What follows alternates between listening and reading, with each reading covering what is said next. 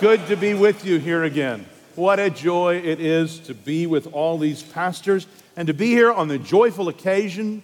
Something lets me know it's something special. Maybe it's the 50th anniversary of John MacArthur here at Grace Community Church. John, we're thankful for you. You hear that all the time, but I don't get to say it all the time, so this is my chance. So, brother, thank you so much for your ministry in so many of our lives. Throughout John's ministry, it's been marked by clear, solid conviction drawn from the Bible. If you've listened to the man preach, you know this. You know that he is utterly convinced. He is convinced of the superiority of the new covenant.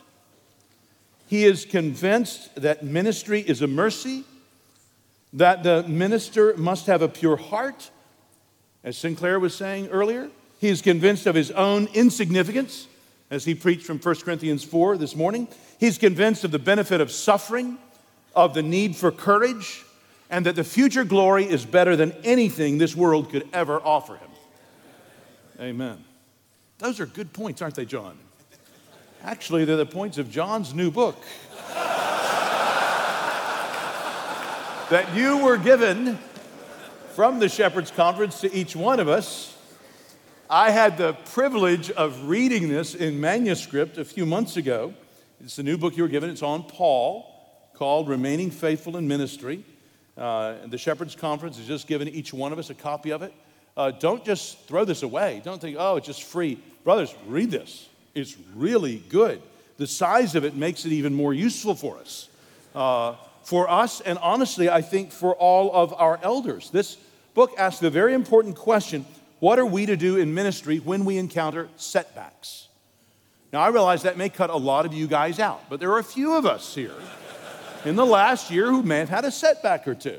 This book is for you. In this book, John presents 9 reasons that Paul did not lose heart. And this book is a concise treatise. It is marked by typical John gospel clarity. It is filled with timely observations, and it is so short. It is accurate, it is direct, it is encouraging, it is clear, it is plain. Here, John has produced a portrait in words of the Apostle Paul. Paul, who was following Christ. And by depicting Paul's life, he's depicted Christ's life. And that's what the faithful minister should do. In fact, I think unintentionally, John here has written his own autobiography. So I think if you read this, you'll find things that we've seen reflected in your ministry, brother. And we're thankful for that. Please take your Bibles, open them to Colossians. This is the part you'll like, John. Open them to Colossians chapter 1. Let me read for us beginning at verse 24. Colossians chapter 1, beginning at verse 24.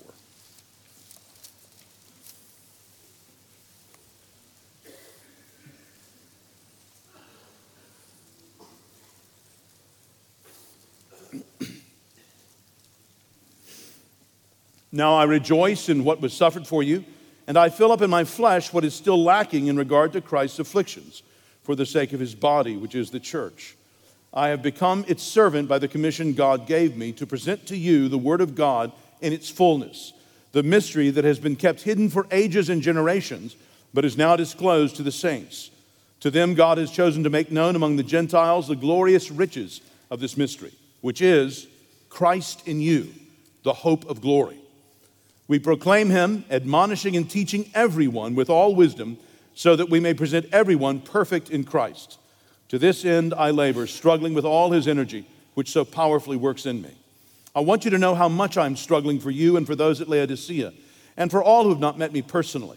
My purpose is that they may be encouraged in heart and united in love, so that they may have the full riches of complete understanding, in order that they may know the mystery of God, namely Christ, in whom are hidden all the treasures of wisdom and knowledge. I tell you this so that no one may deceive you by fine-sounding arguments. For though I am absent from you in body, I am present with you in spirit, and delight to see how orderly you are and how firm your faith in Christ is. So Paul writes here in verses 26 and 27, and then again you see in 2:2 about the mystery that is Christ. It was this mystery that Paul had been commissioned to tell. You know, God is glorified when the truth about him is told. He's glorified when the truth is displayed in his creation, and that's what Paul is doing here. Real Christian faith is centered in the mystery, which is this open secret, the gospel of Jesus Christ. And I want to say, if you are here, you've made it to the Shepherds Conference, and you are not a Christian, you're not only not a pastor, but you're not a Christian, but you've come with a friend, they've convinced you to come, this is the very center of everything we're talking about all week. That there is a God, that he made every single one of us in his image, that we have all sinned against him. We've done what we know is wrong. And God, in his amazing love and kindness, has not simply merely condemned all of us, as he would be completely right to do, but God, in his amazing love, sent his only Son to be incarnate, truly God and truly man, and has lived a life of complete dependence on his heavenly Father, just as his heavenly Father would. Jesus is the Christ, Jesus of Nazareth. He is the Son of God incarnate. And then he lived a perfect life, and he died a death on the cross in the place of all of us who had ever turned from our sins and trusted him.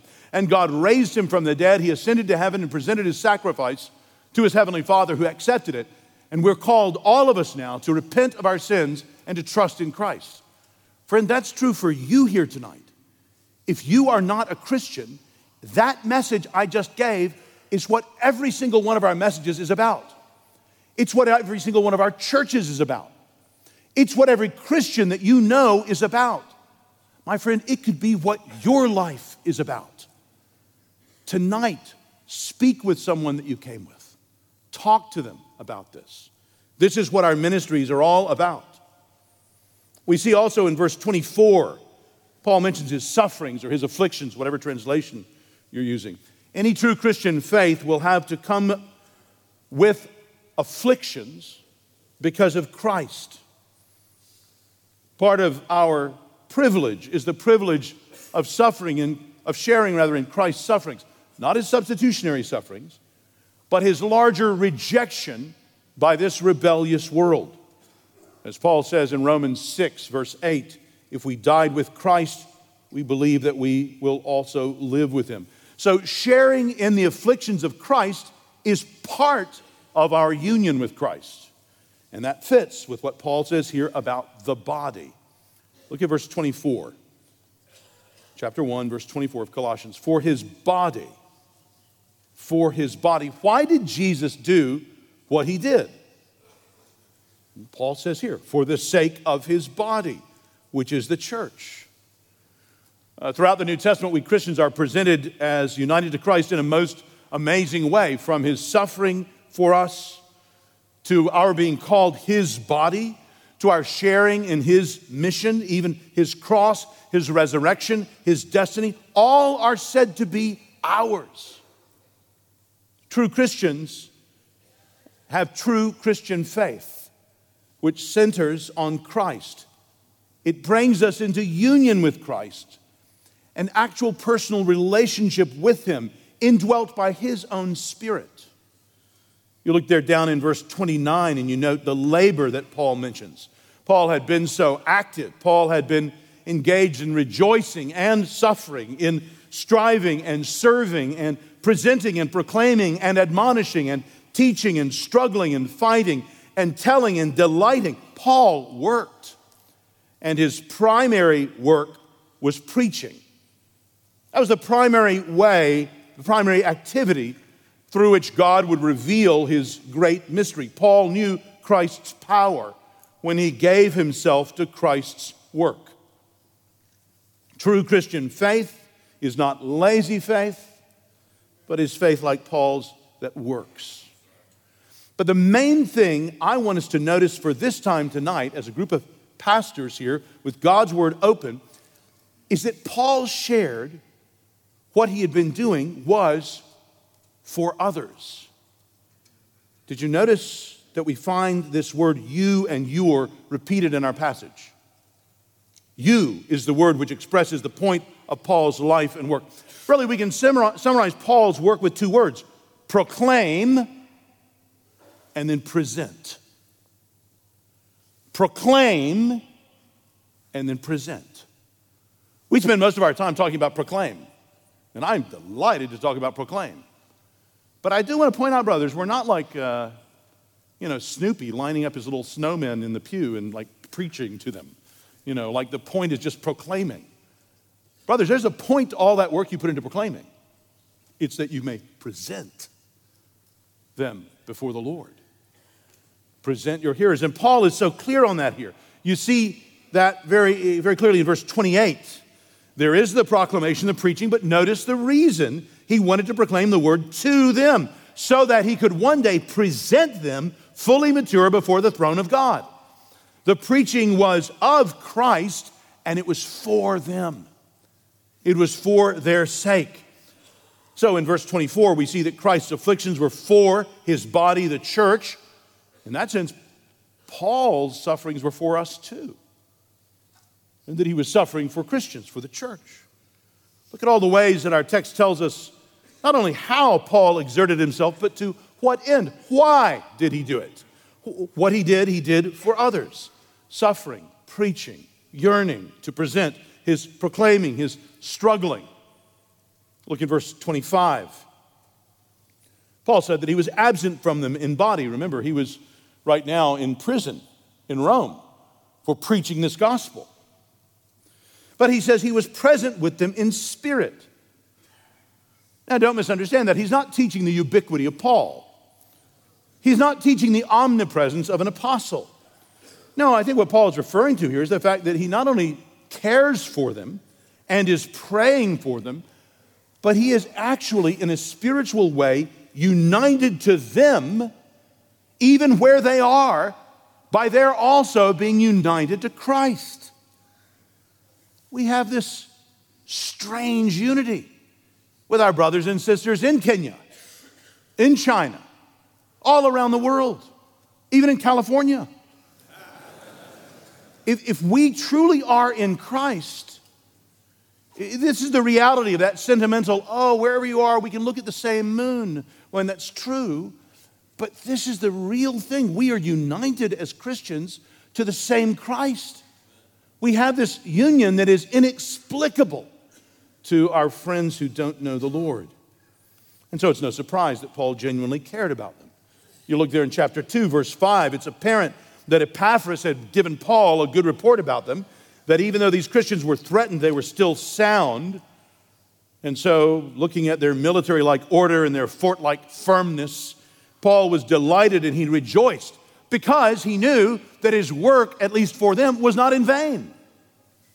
Paul suffered, we read in chapter 1, verse 24, for you, or your sake. He struggled, we read in chapter 2, verse 1, for you, or on your behalf. His goal, he says in verse 2, was for these Colossians to be encouraged and to be united in the truth and in love. What do you think when you hear it said that your purpose in your ministry is to encourage others? I think today we may hear a very weak rendition in our own minds of what those words mean. I think encouragement's often not understood today.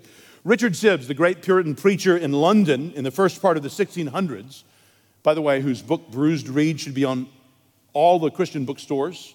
You should be having that in your church. I'll be talking about Richard Sibbes a little bit more in my seminar tomorrow afternoon.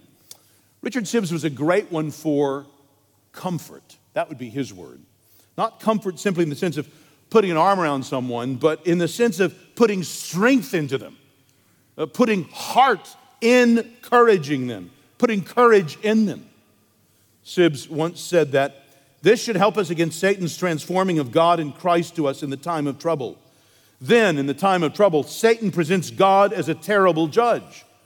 Indeed, so he is, to sinners that will go on in sin. His wrath shall smoke against such. There is no comfort to them in Scripture. But to repentant sinners, said Sibbes, all is comfort. Friends, Paul wrote to the Colossians, wanting to encourage these Christians. He also wanted them, the Colossian Christians, to be united in the truth. Paul wanted those treasures of wisdom and knowledge which were found in Christ to be had by these Colossians. So he says there in chapter 2, verse 2, that they may have the full riches of complete understanding.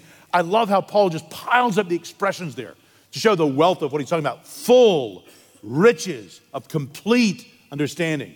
Paul wanted these Colossians to know the truth so well that they would be able to discern the difference between right and wrong, between true and false. And Paul wanted them particularly to be united in love and the kind of concern for each other that he was showing to them by writing to them. He did what he did so that they would be of one heart, he says, one in mind. He cared that they not be deceived, that they discern the difference between true wisdom and false wisdom. So living for others typified Paul's whole life. Of course, the whole writing of this letter by Paul to these Christians that he didn't personally know exemplified this. We could go even so far as to say that Paul's whole life was cruciform. Paul heeded Christ's call to take up his cross and follow him. Paul's was like Christ's life, suffering in obedience to God on behalf of others. Paul's life wasn't substitutionary, but it was Christ-like in that sense, suffering in obedience to God on behalf of others. Those of you who are here tonight, young men who are considering the pastoral ministry, think long and hard about this passage. Notice that the ministry involves both proclaiming, standing up in front of people, telling the truth about the Word of God, but it also involves working to present the people of God mature before the Lord. Paul desired to present God's people fully mature, full grown, and he was willing to give himself to that end. It's interesting here in chapter 1, verse 28, that Paul doesn't say that he admonished and taught all men, but rather that he admonished and taught everyone, that is, each individual. Paul's language here heightens the sense that his concern is not just for faceless humanity, but for person after person after person, even if he hadn't met them or met them yet, that he might be a benefit to them. And so these three verbs here, proclaim, admonish, teach, suggest that this activity, which Paul was continually involved in, is what he has in mind. You know, Paul could have, I assume, closed his mouth, and that would have opened the gates of his prison. But he didn't. He kept his mouth open, even if that meant the prison doors stayed shut, because he knew he would do more good. He would glorify God and do good to others. Friends, consider the utter selflessness that this models for us who would be pastors. I don't want to moan, but I have to point out, especially given the natural human sinfulness in both church members and in pastors, that in ministry you will get bad stuff. In some ways, we're the ones in all of society who've most volunteered for that. We're saying, bring us your tired, your poor. Bring us your discouraged and depressed. Bring us your convicted. They're the ones we want to talk to. So friends, in the ministry, you will get bad stuff, but you must do it out of obedience to God and love to them, even if the people you're doing it for never seem to understand or appreciate it. You might not get to your 50th anniversary. And when you do, they might not be so happy. You have to have a genuine care and delight in them. I don't know how many of you have ever adopted a theme verse for your life, but when I got to Washington, D.C., to my congregation that I serve now, it had been founded in 1878, and they had a very long pastorate, almost the first half of the 20th century, and many of those members were still in the church when I got there. And this pastor had the habit of giving a little New Testament to each person he baptized, and he would write a life verse in the front of that New Testament. And many people have expressed the comfort and encouragement and instruction they took from these verses. Anybody here have such a life verse given to them, or maybe one they chose out? Just curious, raise your hand. I'm not going to have you share it. Just almost nobody.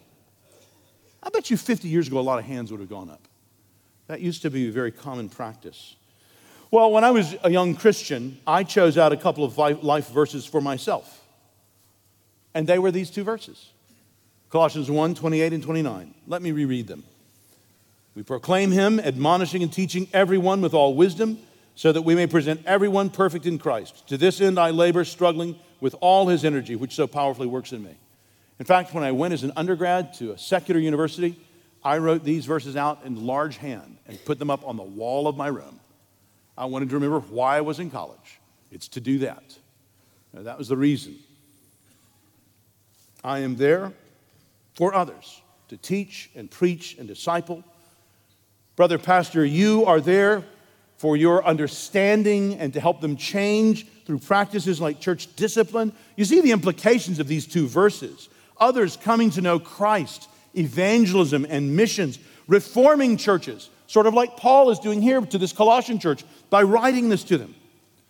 And brother pastor, if you are contributing to any of these things, it is because of God's Spirit's work in us. There's no reason for pride in the prosperity of the ministry any of us ever experience. Those of us who've experienced some obvious prosperity in ministry, I think, know this best. We sometimes feel like we just got to be there when all this happened. We can't write a book to tell you, oh, if you do these 4 things, then your church is going to do this. Any book you ever see like that is false. Do not waste the time reading it. No, friends, what we do for God's glory and for the good of the people. There is no reason for pride in any prosperity we may see in God's work in your church or mine, because it is God's work. And if we're Christians, we give ourselves for others, even as Christ did. So true Christian faith is faith which works for others. Brother pastor, do you ever care more about how your sermon goes than how the people who heard your sermon are? I want to ask that again. And it's a rhetorical question. I'd like there to be lots of silent answers. Do you ever care more about how your sermon goes than about how the people who heard it are? After the Jerusalem Council in Acts 15, I love what Paul says to Barnabas. Acts 15, verse 36. This is the kind of verse you should underline in your Bible. Acts 15, verse 36. Let us go back and visit the brothers in all the towns where we preached the word of the Lord and see how they are doing. I love how vague and comprehensive that phrase is. See how they are doing. It's not metrical. No mission board can ever count that up and raise money on the basis of it.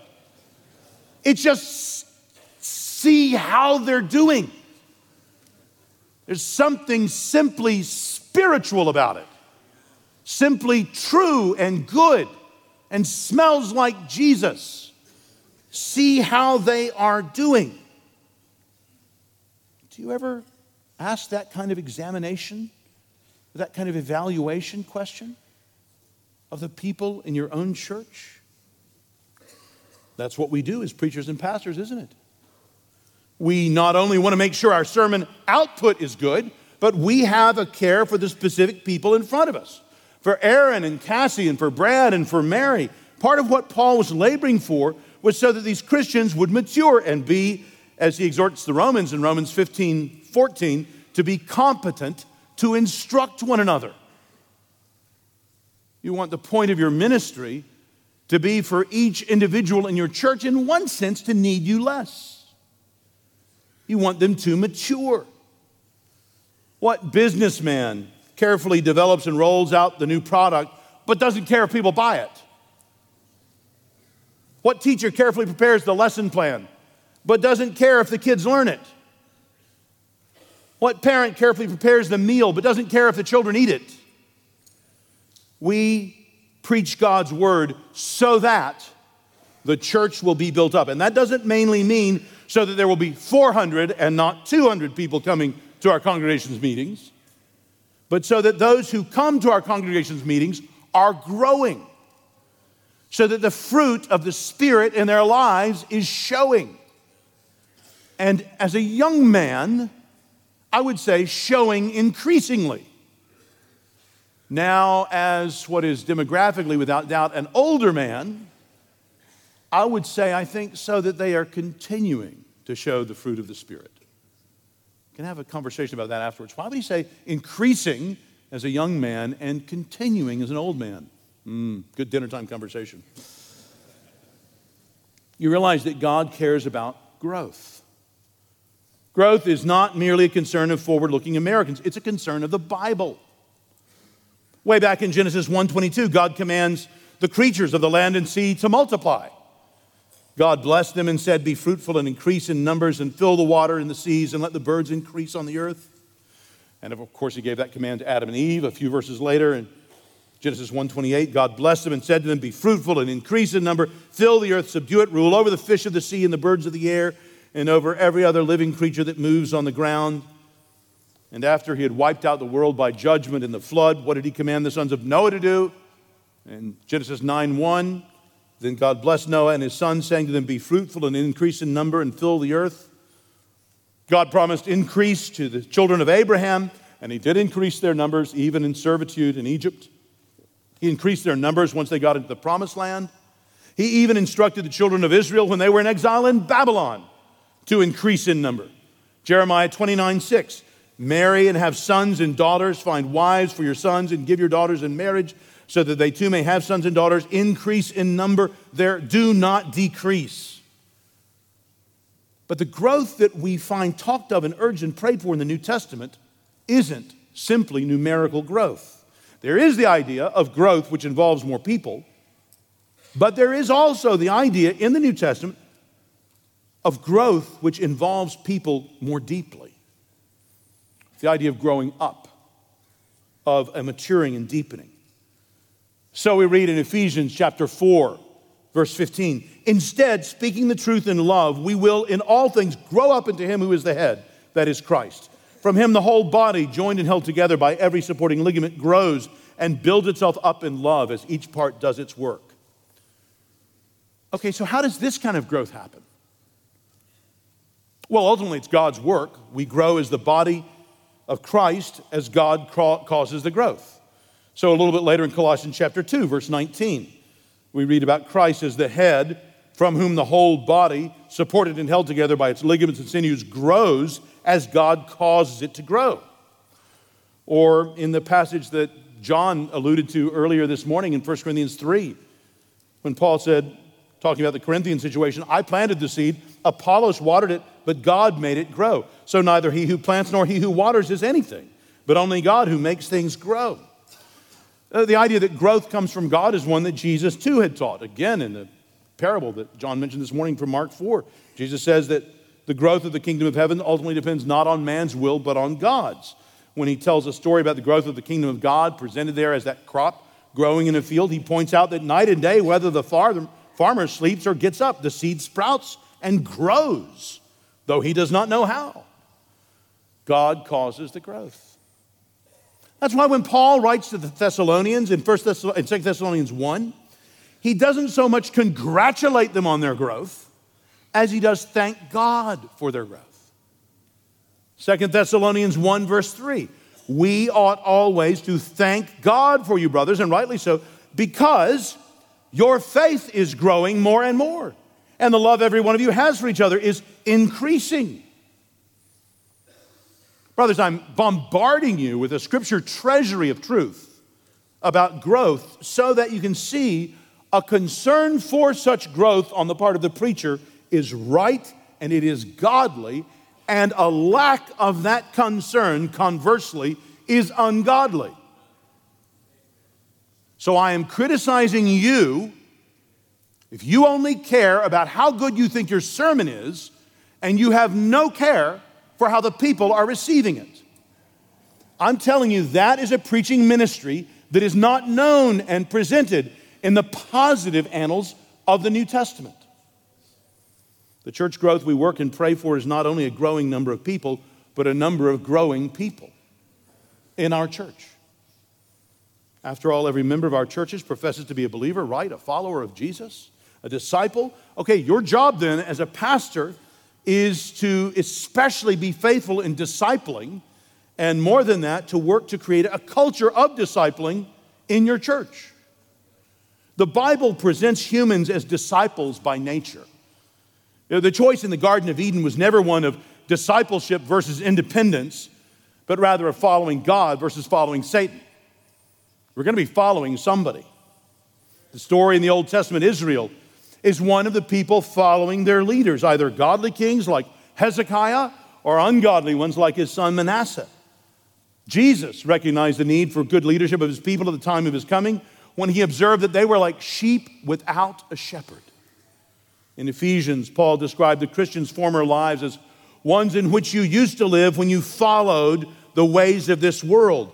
So the call of faith is the call to begin following the word of that one who made us and is meant to lead us. Thus, Abraham is commended for his faith in following the call of God in Romans 4. So we are all disciples. The only question is, of whom? Now, under the sovereignty of God, the future generation of disciples depends upon us following the example of Jesus' first disciples. This seems to be the inescapable logic of Paul's reasoning in Romans chapter 10. Discipling is part of our own discipleship. Like Paul wrote to the Corinthians in 1 Corinthians 11:1, he wants them to follow him insofar as he follows Christ. We are just a means of leading people to follow Jesus more and more closely. We want people to live not in view simply of today or even of tomorrow, but of eternity. And we want to model that ourselves. Now, teaching truth is vital to biblical discipling. Biblically, though, this teaching which Jesus ordered as discipling was to be a teaching, we read in Matthew 28:20, to obey. Not just teaching, but he specifically says a teaching to obey. This discipling was to be ultimately a practical exercise in seeing lives transformed. So the most fully biblical discipling will include more than simply preaching to a congregation or even reading with an individual member. The pastor's ministry is never less than faithful preaching, but it is certainly more than that, at least if we are to follow the model of Paul and ultimately of Jesus. The living out of the Christian life before others must be our basic model of discipling. So Jesus told us that the way people would know that we are his disciples would be by the way we lived. If you love one another, John 13:35. So even as Jesus gave himself for others, we too, if we're truly his disciples, give ourselves for others. Christ is our example. He selflessly, Peter says in 1 Peter 2, left you an example that you should follow. Thus, Paul says in 1 Corinthians 14:1, follow the way of love. Brother pastors, you realize in a relationship we communicate more than we know. Since we communicate not just by our words, but by our whole lives. There's no way to denigrate, I don't mean to denigrate the importance of words at all. God himself did not mutely act, but he repeatedly inspired prophets with his words until his revelation of himself finally culminated in the coming of the Word. So in Jesus' life, we see the importance of both words and deeds, the importance of their being joined together. So teaching about the cross and the resurrection without the events themselves would be pointless. But equally pointless would be the actions of God with no explanation or no interpretation of their meaning, with no proclamation or instruction about their significance. So it's not surprising in John 13 that Jesus told the disciples to ensure that love, like his own love, would characterize their relationship together.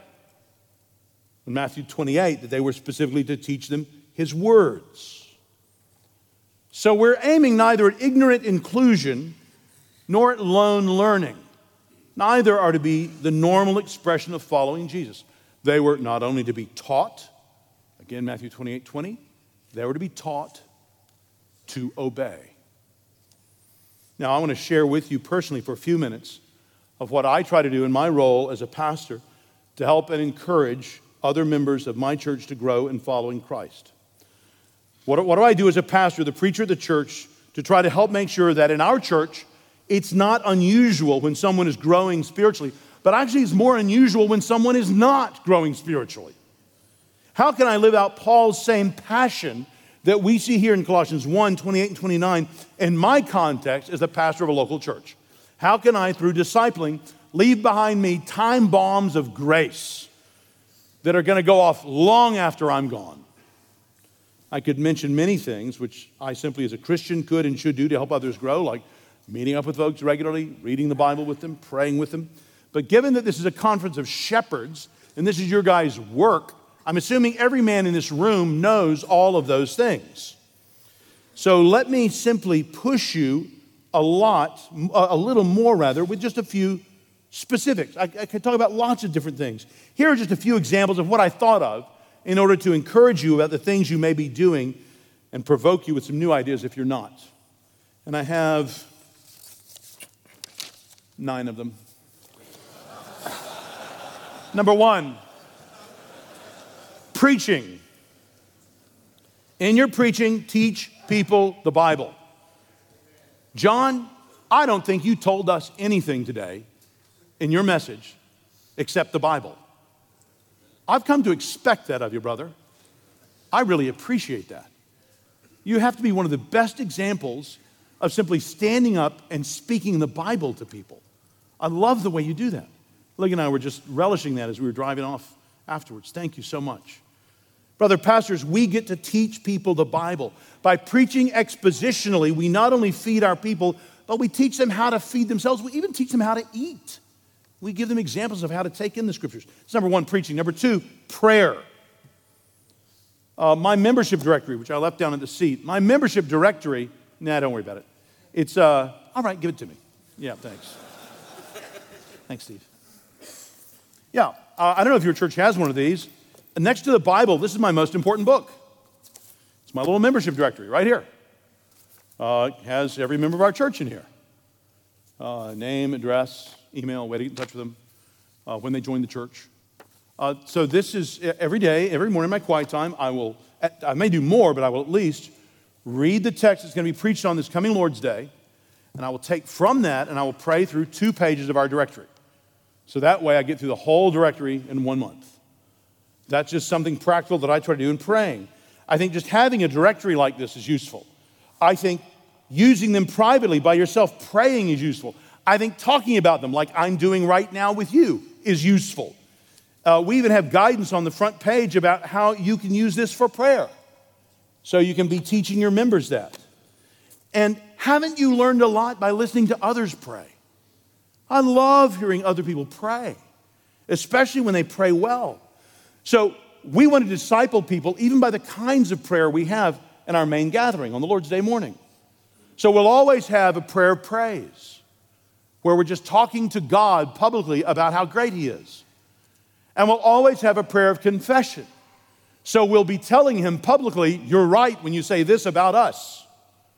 And we always have a pastoral prayer, a prayer of intercession, where we're asking the Lord, we're bringing Him glory by showing how reliable He is, how we need things, and we ask Him because we expect He will give because He's so faithful.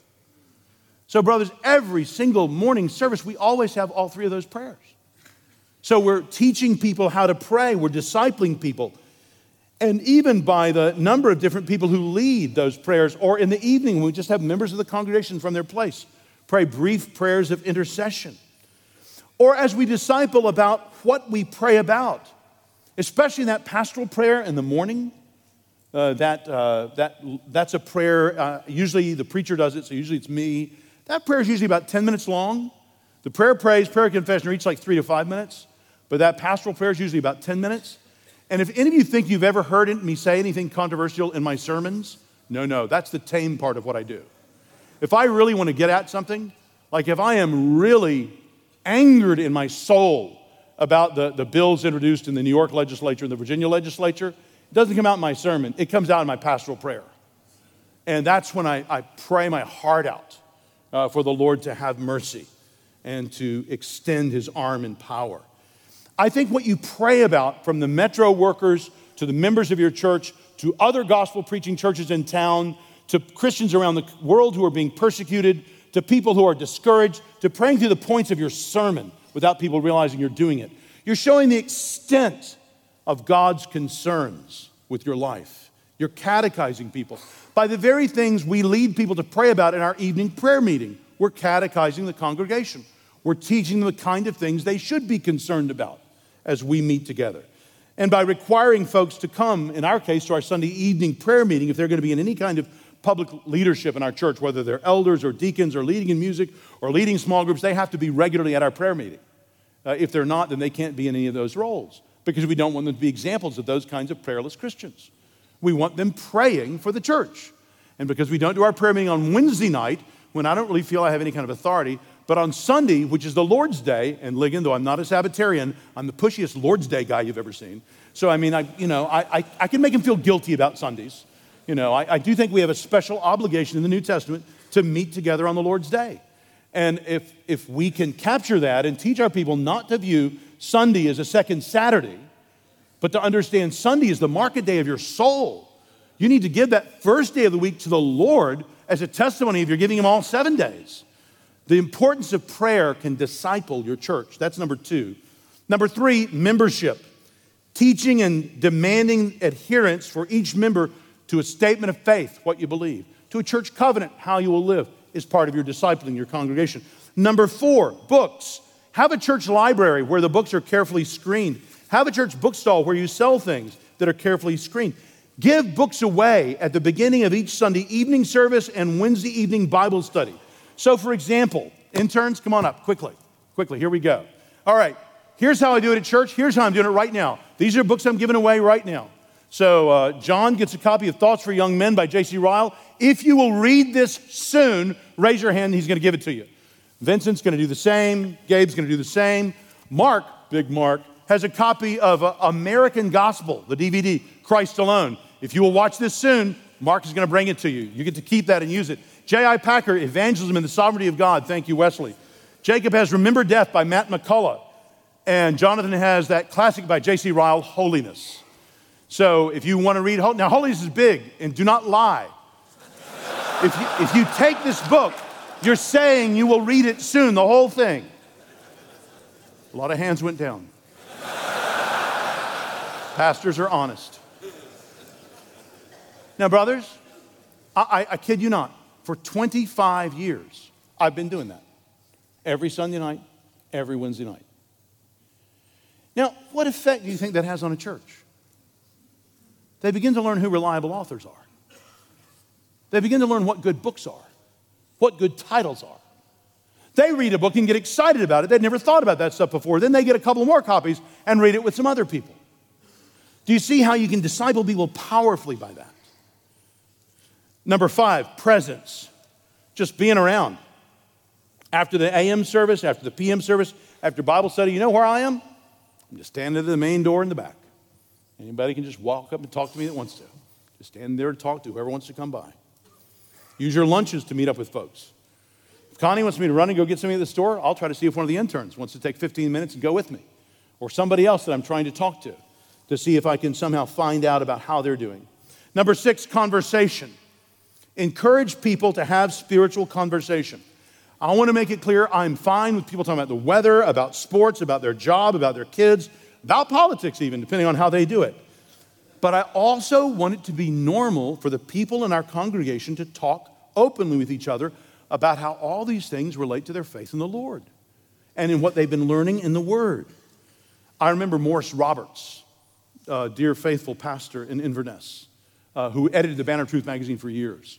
I remember hearing Morris one time at a Banner conference in Leicester say that one of the greatest privileges of his life was pastoring a congregation where the people loved to speak of the things of God. Oh, brother pastor, don't you desire that? So I don't want the weird super spiritual thing where they never talk about anything else. That seems fake. Doesn't seem real. But I do want them to honestly want to talk about the things of the Lord. I want them to be so involved in loving the Lord that it naturally consumes parts of their conversation with each other. Number 7, define. I regularly define discipling as trying to help somebody else follow Christ. Kind of like what Paul says here in Colossians 1:28. And I mention this in private and in public again and again. that evangelism and discipling are normal parts of our own discipleship, of our own following Christ. And I often put it like this, deliberately in a pushy way. If you are not regularly trying to help other people follow Jesus by evangelism and discipling, I don't know what you mean by you saying you're following Jesus. Let me say that again. I regularly say, if you're not regularly trying to help other people follow Jesus, I'm not sure what you mean when you say that you're following Jesus.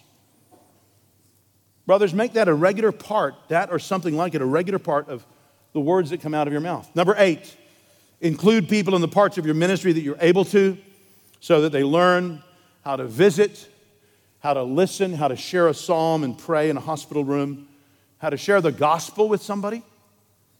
Logan and I had the joy of sitting with one of your members of Congress from California on our flight out here on Thursday, and a wonderful time sharing the message that we preach with that dear congressperson.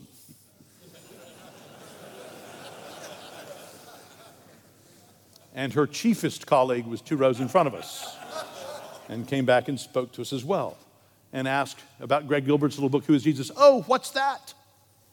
That's good. Talk and pray. Show people how you care for your wife and your children. Don't be scared to show them that. You need to show them that. Even show people how you prepare a sermon. I like people to know what's coming up, so we have a sermon card.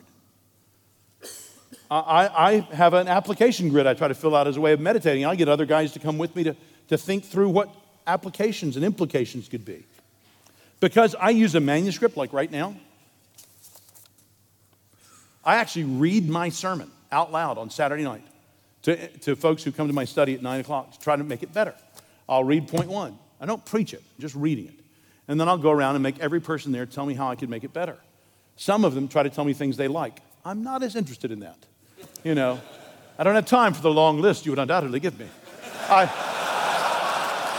I simply want them to tell me, what could I do to make this better? Did you understand that word? Was that allusion to the NFL accurate or not? Did I misplace where the Raiders are this year? You know. I have a service review on Sunday night where all the staff and interns come back and we enjoy speaking about how the service was and how the sermon was. And again there, I seriously don't mind being encouraged, but I get a good bit of that, and I really am curious, is there anything we could learn from what you might have questions about, or what you think I might have done not well? And then even having many different preachers. So we have a lot of different guys in our church preach and our Sunday evening prayer meeting, because we only have about 15 minutes. I assign the text. And that way, a lot of different people in the church are actually trying to practice teaching God's word to others, and they come to appreciate it better. Number 9, public services. In your public services, have them led thoughtfully in a way that will help others understand what is going on and appreciate it. So even in the way I introduce the pastoral prayer, when I will say something like, friends, we have praised God by saying what is good about him. We've praised him even as we've confessed our sins. Let's praise him now by relying on him, by showing that he is good and we can utterly depend on him. You see how much teaching goes in just in the way you open up a prayer. So thoughtfully lead your services together. So many more things we could say, but we should conclude.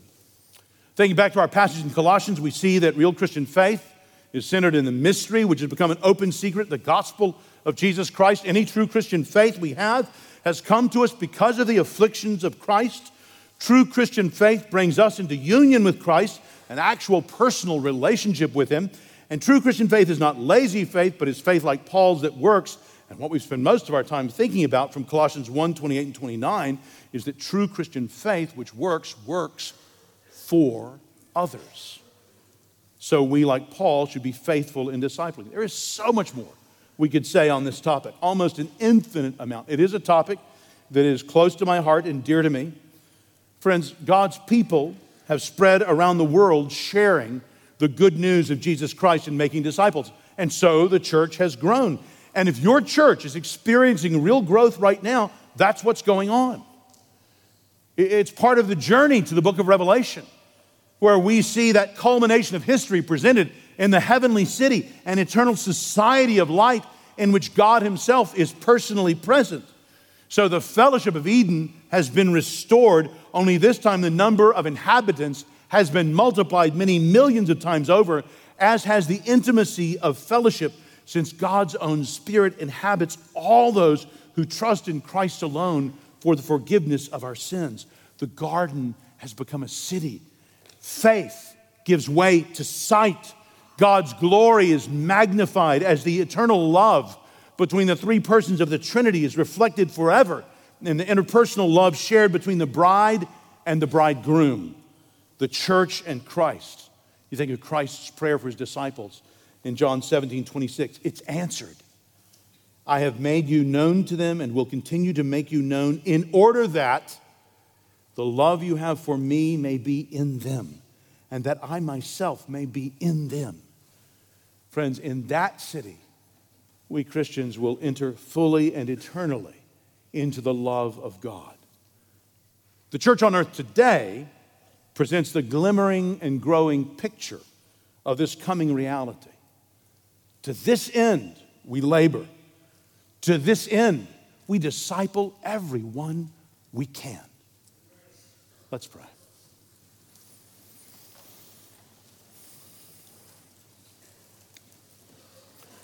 Lord God, you know the truth of our own hearts and our lives and our ministries, how utterly insufficient we are for these things. Do these things for our good and for your glory. We ask in Jesus' name. Amen.